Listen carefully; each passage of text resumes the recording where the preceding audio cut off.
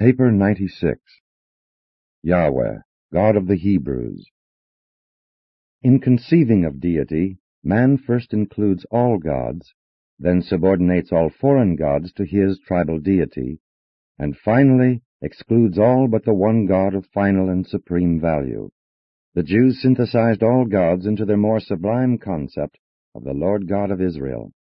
The Hindus likewise combined their multifarious deities into the one spirituality of the gods portrayed in the Rig Veda, while the Mesopotamians reduced their gods to the more centralized concept of Baal Marduk.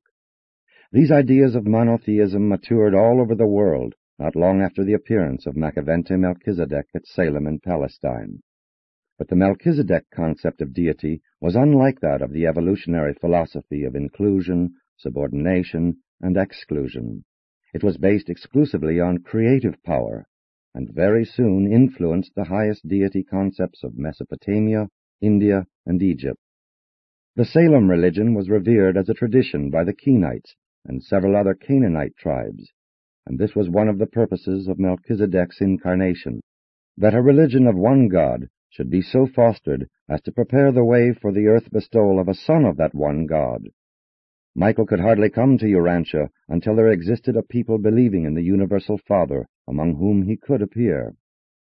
The Salem religion persisted among the Kenites in Palestine as their creed, and this religion, as it was later adopted by the Hebrews, was influenced first by Egyptian moral teachings, later by Babylonian theologic thought, and lastly by Iranian conceptions of good and evil.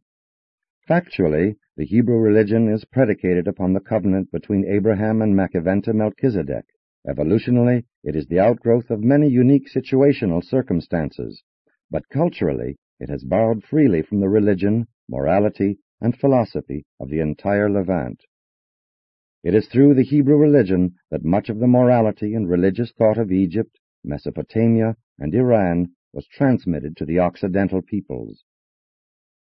1. Deity concepts among the Semites. The early Semites regarded everything as being indwelt by a spirit. There were spirits of the animal and vegetable worlds, annual spirits, the Lord of progeny, spirits of fire, water, and air, a veritable pantheon of spirits to be feared and worshipped. And the teaching of Melchizedek regarding a universal creator never fully destroyed the belief in these subordinate spirits or nature gods. The progress of the Hebrews from polytheism through henotheism to monotheism was not an unbroken and continuous conceptual development. They experienced many retrogressions in the evolution of their deity concepts, while during any one epoch there existed varying ideas of God among different groups of Semite believers. From time to time, numerous terms were applied to their concepts of God, and in order to prevent confusion, these various deity titles will be defined as they pertain to the evolution of Jewish theology. 1. Yahweh was the God of the southern Palestinian tribes, who associated this concept of deity with Mount Horeb, the Sinai volcano. Yahweh was merely one of the hundreds and thousands of nature gods which held the attention and claimed the worship of the Semitic tribes and peoples. 2. El Elyon. For centuries after Melchizedek's sojourn at Salem, his doctrine of deity persisted in various versions, but was generally connoted by the term El Elyon, the Most High God of Heaven. Many Semites, including the immediate descendants of Abraham, at various times worshipped both Yahweh and El Elyon. 3. El Shaddai. It is difficult to explain what El Shaddai stood for. This idea of God was a composite, derived from the teachings of Amenemopeh's Book of Wisdom, modified by Akhenaten's doctrine of Aton, and further influenced by Melchizedek's teachings embodied in the concept of El Elyon. But as the concept of El Shaddai permeated the Hebrew mind, it became thoroughly colored with the Yahweh beliefs of the desert. One of the dominant ideas of the religion of this era was the Egyptian concept of divine providence, the teaching that material prosperity was a reward for serving El Shaddai. 4. El. Amid all this confusion of terminology and haziness of concept, many devout believers sincerely endeavored to worship all of these evolving ideas of divinity, and there grew up the practice of referring to this composite deity as El, and this term included still other of the Bedouin nature gods. 5. Elohim.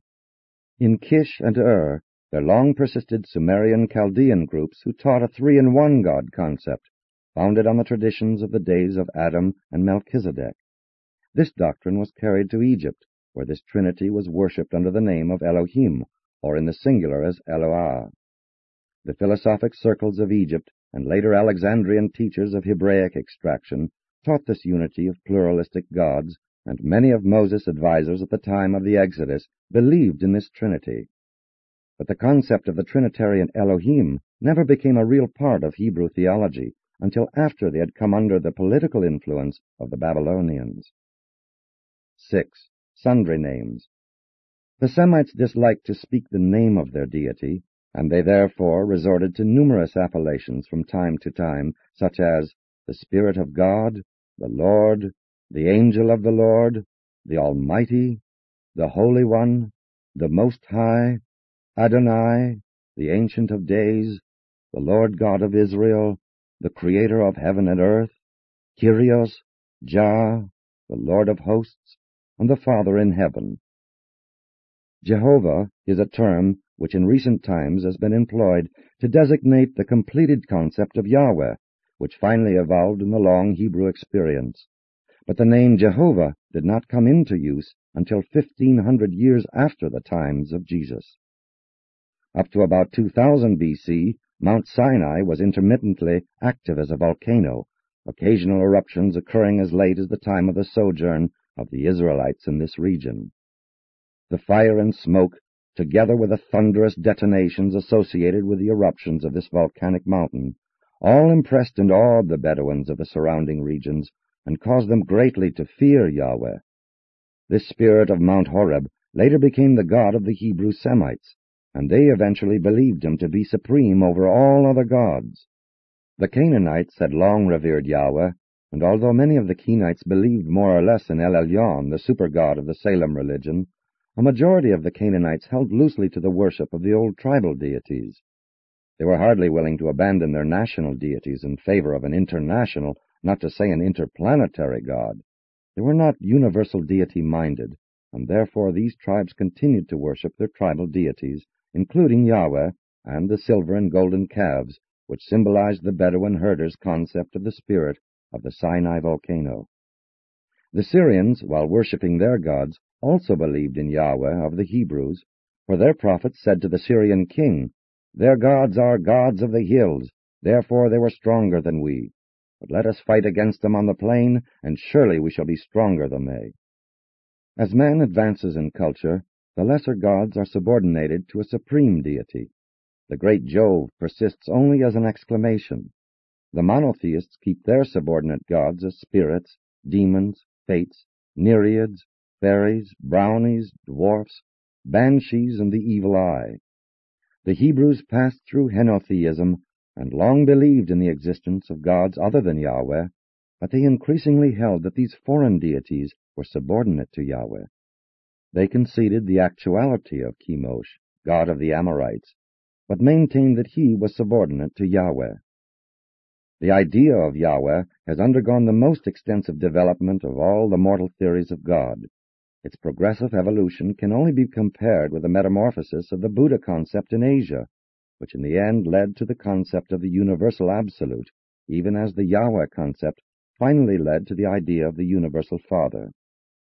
But as a matter of historic fact, it should be understood that while the Jews thus changed their views of deity from the tribal god of Mount Horeb to the loving and merciful Creator Father of later times, they did not change his name. They continued all the way along to call this evolving concept of deity Yahweh. 2. The Semitic peoples.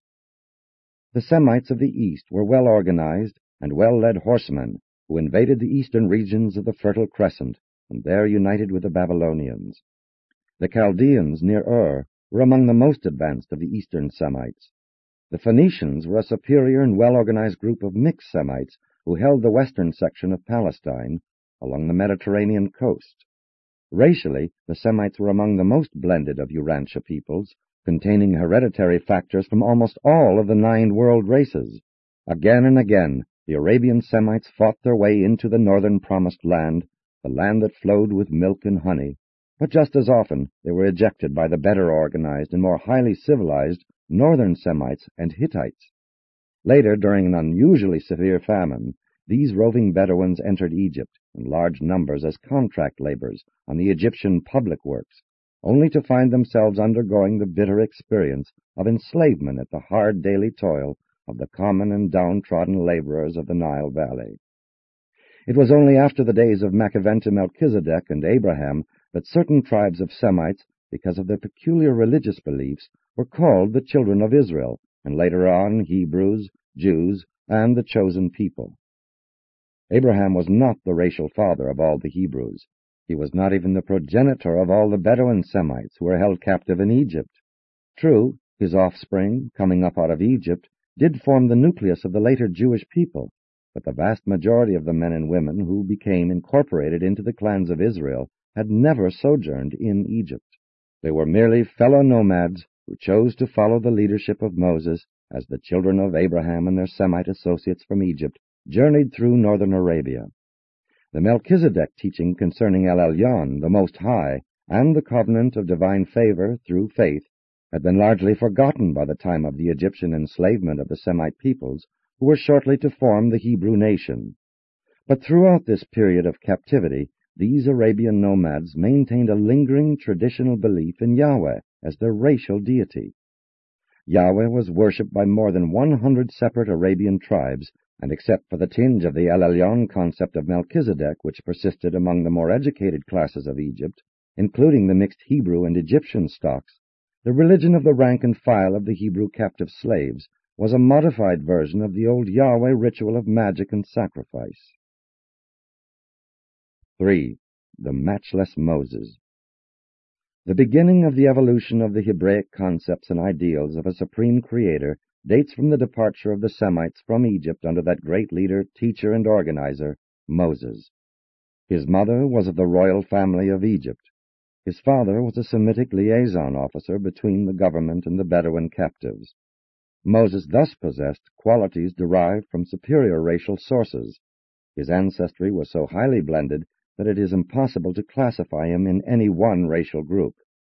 Had he not been of this mixed type, he would never have displayed that unusual versatility and adaptability which enabled him to manage the diversified horde which eventually became associated with those Bedouin Semites who fled from Egypt to the Arabian desert under his leadership. Despite the enticements of the culture of the Nile Kingdom, Moses elected to cast his lot with the people of his father. At the time this great organizer was formulating his plans for the eventual freeing of his father's people, the Bedouin captives hardly had a religion worthy of the name. They were virtually without a true concept of God and without hope in the world. No leader ever undertook to reform and uplift a more forlorn, downcast, dejected, and ignorant group of human beings. But these slaves carried latent possibilities of development in their hereditary strains, and there were a sufficient number of educated leaders who had been coached by Moses in preparation for the day of revolt and the strike for liberty to constitute a corps of efficient organizers. These superior men had been employed as native overseers of their people. They had received some education because of Moses' influence with the Egyptian rulers. Moses endeavored to negotiate diplomatically for the freedom of his fellow Semites. He and his brother entered into a compact with the king of Egypt, whereby they were granted permission peaceably to leave the valley of the Nile for the Arabian desert. They were to receive a modest payment of money and goods in token of their long service in Egypt. The Hebrews, for their part, entered into an agreement to maintain friendly relations with the pharaohs and not to join in any alliance against Egypt. But the king later saw fit to repudiate this treaty, giving as his reason the excuse that his spies had discovered disloyalty among the Bedouin slaves. He claimed they sought freedom for the purpose of going into the desert to organize the nomads against Egypt. But Moses was not discouraged. He bided his time, and in less than a year, when the Egyptian military forces were fully occupied in resisting the simultaneous onslaughts of a strong Libyan thrust from the south and a Greek naval invasion from the north, this intrepid organizer led his compatriots out of Egypt in a spectacular night flight. This dash for liberty was carefully planned and skillfully executed, and they were successful, notwithstanding that they were hotly pursued by Pharaoh and a small body of Egyptians, who all fell before the fugitives' defense, yielding much booty, all of which was augmented by the loot of the advancing host of escaping slaves as they marched on toward their ancestral desert home. 4. The Proclamation of Yahweh. The evolution and elevation of the Mosaic teaching has influenced almost one-half of all the world, and still does, even in the 20th century. While Moses comprehended the more advanced Egyptian religious philosophy, the Bedouin slaves knew little about such teachings, but they had never entirely forgotten the God of Mount Horeb, whom their ancestors had called Yahweh. Moses had heard of the teachings of Machavente Melchizedek from both his father and his mother, their commonness of religious belief being the explanation for the unusual union between a woman of royal blood and a man from a captive race. Moses' father-in-law was a Kenite worshipper of El Elyon, but the emancipator's parents were believers in El Shaddai. Moses thus was educated an El Shaddaiist. Through the influence of his father-in-law, he became an El Elyonist. And by the time of the Hebrew encampment about Mount Sinai, after the flight from Egypt, he had formulated a new and enlarged concept of deity derived from all his former beliefs, which he wisely decided to proclaim to his people as an expanded concept of their olden tribal god, Yahweh. Moses had endeavored to teach these Bedouins the idea of El Elyon, but before leaving Egypt, he had become convinced they would never fully comprehend this doctrine. Therefore, he deliberately determined upon the compromise adoption of their tribal god of the desert as the one and only God of his followers. Moses did not specifically teach that other peoples and nations might not have other gods, but he did resolutely maintain that Yahweh was over and above all, especially to the Hebrews. But always was he plagued by the awkward predicament of trying to present his new and higher idea of deity to these ignorant slaves under the guise of the ancient term Yahweh, which had always been symbolized by the golden calf of the Bedouin tribes. The fact that Yahweh was the God of the fleeing Hebrews explains why they tarried so long before the holy mountain of Sinai, and why they there received the 10 Commandments which Moses promulgated in the name of Yahweh, the God of Horeb. During this lengthy sojourn before Sinai, the religious ceremonials of the newly evolving Hebrew worship were further perfected. It does not appear that Moses would ever have succeeded in the establishment of his somewhat advanced ceremonial worship and in keeping his followers intact for a quarter of a century, had it not been for the violent eruption of Horeb during the 3rd week of their worshipful sojourn at its base. The mountain of Yahweh was consumed in fire, and the smoke ascended like the smoke of a furnace, and the whole mountain quaked greatly. In view of this cataclysm, it is not surprising that Moses could impress upon his brethren the teaching that their God was mighty, terrible, a devouring fire, fearful, and all-powerful. Moses proclaimed that Yahweh was the Lord God of Israel, who had singled out the Hebrews as his chosen people. He was building a new nation, and he wisely nationalized his religious teachings, telling his followers that Yahweh was a hard taskmaster, a jealous God. But nonetheless, he sought to enlarge their concept of divinity when he taught them that Yahweh was the God of the spirits of all flesh, and when he said, "The eternal God is your refuge, and underneath are the everlasting arms." Moses taught that Yahweh was a covenant-keeping God, that he will not forsake you, neither destroy you, nor forget the covenant of your fathers, because the Lord loves you, and will not forget the oath by which he swore to your fathers. Moses made a heroic effort to uplift Yahweh to the dignity of a supreme deity when he presented him as the God of truth, and without iniquity, just and right in all his ways. And yet, despite this exalted teaching, the limited understanding of his followers made it necessary to speak of God as being in man's image, as being subject to fits of anger, wrath, and severity, even that he was vengeful and easily influenced by man's conduct. Under the teachings of Moses, this tribal nature God, Yahweh, became the Lord God of Israel, who followed them through the wilderness and even into exile, where he presently was conceived of as the God of all peoples. The later captivity that enslaved the Jews in Babylon finally liberated the evolving concept of Yahweh to assume the monotheistic role of the God of all nations. The most unique and amazing feature of the religious history of the Hebrews concerns this continuous evolution of the concept of deity from the primitive God of Mount Horeb up through the teachings of their successive spiritual leaders to the high level of development depicted in the deity doctrines of the Isaiahs, who proclaimed that magnificent concept of the loving and merciful Creator Father. 5. The teachings of Moses. Moses was an extraordinary combination of military leader, social organizer, and religious teacher. He was the most important individual world teacher and leader between the times of Macaventa and Jesus. Moses attempted to introduce many reforms in Israel of which there is no record. In the space of one man's life, he led the polyglot horde of so-called Hebrews out of slavery and uncivilized roaming, while he laid the foundation for the subsequent birth of a nation and the perpetuation of a race. There is so little on record of the great work of Moses because the Hebrews had no written language at the time of the Exodus. The record of the times and doings of Moses was derived from the traditions extant more than 1,000 years after the death of the great leader. Many of the advances which Moses made over and above the religion of the Egyptians and the surrounding Levantan tribes were due to the Kenite traditions of the time of Melchizedek.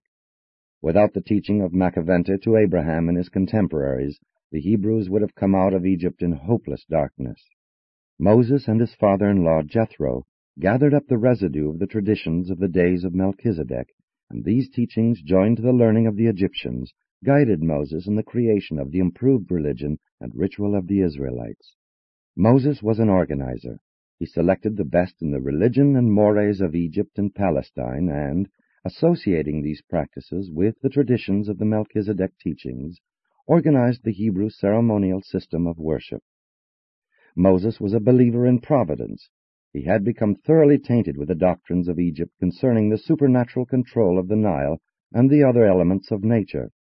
He had a great vision of God, but he was thoroughly sincere when he taught the Hebrews that, if they would obey God, He will love you, bless you, and multiply you.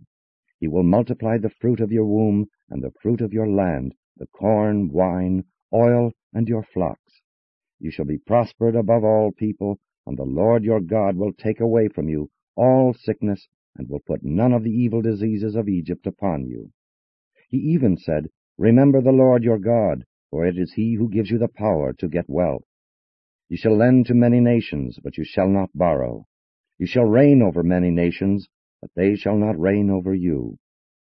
But it was truly pitiful to watch this great mind of Moses trying to adapt his sublime concept of El Elyon, the Most High, to the comprehension of the ignorant and illiterate Hebrews. To his assembled leaders he thundered, The Lord your God is one God, there is none beside him, while to the mixed multitude he declared, Who is like your God among all the gods? Moses made a brave and partly successful stand against fetishes and idolatry, declaring, You saw no similitude on the day that your God spoke to you at Horeb out of the midst of the fire. He also forbade the making of images of any sort. Moses feared to proclaim the mercy of Yahweh, preferring to awe his people with a fear of the justice of God, saying, The Lord your God is God of gods, and Lord of lords, a great God, a mighty and terrible God, who regards not man.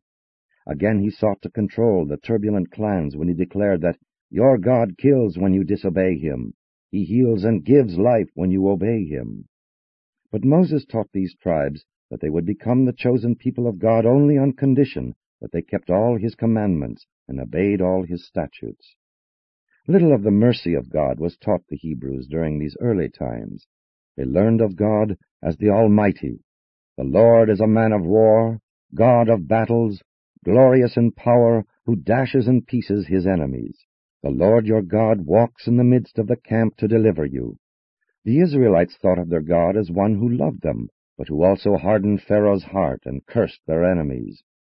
While Moses presented fleeting glimpses of a universal and beneficent deity to the children of Israel, on the whole, their day-by-day concept of Yahweh was that of a God but little better than the tribal gods of the surrounding peoples.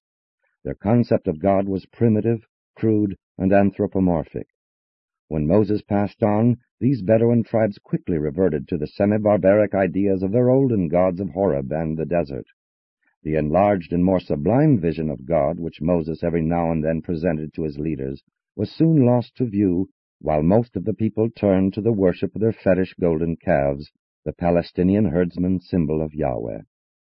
When Moses turned over the command of the Hebrews to Joshua, he had already gathered up thousands of the collateral descendants of Abraham, Nahor, Lot, and other of the related tribes, and had whipped them into a self-sustaining and partially self-regulating nation of pastoral warriors.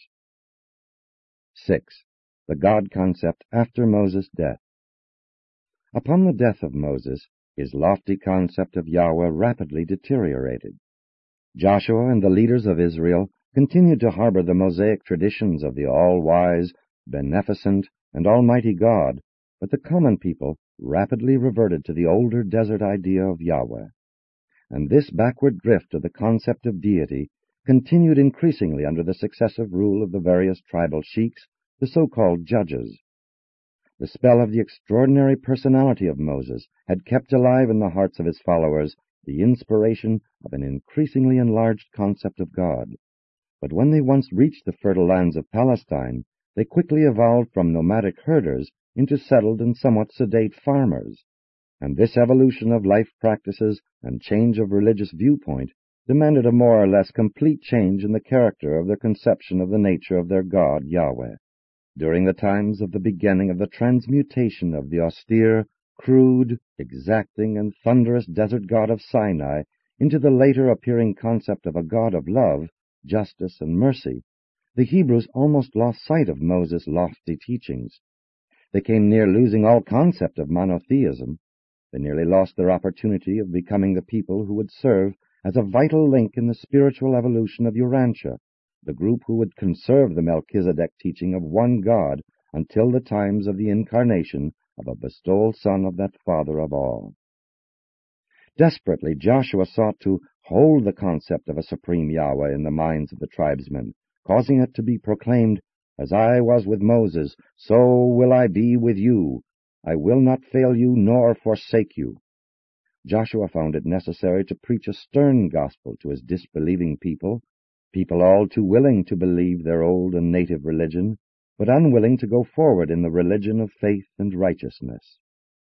The burden of Joshua's teaching became, "Yahweh is a holy God. He is a jealous God. He will not forgive your transgressions nor your sins." The highest concept of this age pictured Yahweh as a God of power, judgment, and justice. But even in this dark age, every now and then, a solitary teacher would arise proclaiming the Mosaic concept of divinity. "You children of wickedness cannot serve the Lord, for he is a holy God.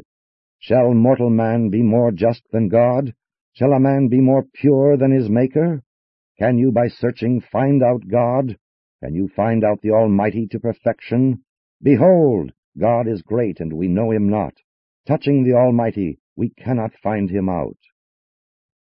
7. Psalms and the Book of Job. Under the leadership of their sheiks and priests, the Hebrews became loosely established in Palestine, but they soon drifted back into the benighted beliefs of the desert and became contaminated with the less advanced Canaanite religious practices. They became idolatrous and licentious, and their idea of deity fell far below the Egyptian and Mesopotamian concepts of God that were maintained by certain surviving Salem groups, and which are recorded in some of the Psalms and in the so-called Book of Job. The Psalms are the work of a score or more of authors. Many were written by Egyptian and Mesopotamian teachers. During these times, when the Levant worshipped nature gods, there were still a goodly number who believed in the supremacy of El Elyon, the Most High. No collection of religious writings gives expression to such a wealth of devotion and inspirational ideas of God as the Book of Psalms, and it would be very helpful if, in the perusal of this wonderful collection of worshipful literature, consideration could be given to the source and chronology of each separate hymn of praise and adoration, bearing in mind that no other single collection covers such a great range of time. This Book of Psalms is the record of the varying concepts of God entertained by the believers of the Salem religion throughout the Levant and embraces the entire period from Amenemopah to Isaiah. In the Psalms, God is depicted in all phases of conception, from the crude idea of a tribal deity to the vastly expanded ideal of the later Hebrews, wherein Yahweh is pictured as a loving ruler and merciful Father. And when thus regarded, this group of Psalms constitutes the most valuable and helpful assortment of devotional sentiments ever assembled by man up to the times of the 20th century. The worshipful spirit of this collection of hymns transcends that of all other sacred books of the world. The variegated picture of deity presented in the book of Job was the product of more than a score of Mesopotamian religious teachers, extending over a period of almost 300 years. And when you read the lofty concept of divinity found in this compilation of Mesopotamian beliefs, you will recognize that it was in the neighborhood of Ur, of Chaldea, that the idea of a real God was best preserved during the dark days in Palestine. In Palestine, the wisdom and all-pervasiveness of God was often grasped, but seldom his love and mercy. The Yahweh of these times sends evil spirits to dominate the souls of his enemies. He prospers his own and obedient children, while he curses and visits dire judgments upon all others. He disappoints the devices of the crafty. He takes the wise in their own deceit. Only at Ur did a voice arise to cry out the mercy of God, saying, He shall pray to God, and shall find favor with him, and shall see his face with joy, for God will give to man divine righteousness. Thus from Ur there is preached salvation, divine favor by faith. He is gracious to the repentant and says, Deliver him from going down in the pit, for I have found a ransom. If any say, I have sinned and perverted that which was right, and it profited me not, God will deliver his soul from going into the pit, and he shall see the light. Not since the times of Melchizedek had the Levantan world heard such a ringing and cheering message of human salvation as this extraordinary teaching of Elihu, the prophet of Ur and priest of the Salem believers, that is, the remnant of the one-time Melchizedek colony in Mesopotamia. And thus did the remnants of the Salem missionaries in Mesopotamia maintain the light of truth during the period of the disorganization of the Hebrew peoples until the appearance of the first of that long line of the teachers of Israel, who never stopped as they built concept upon concept until they had achieved the realization of the ideal of the universal and creator Father of all, the acme of the evolution of the Yahweh concept. Presented by a Melchizedek of Nebadon.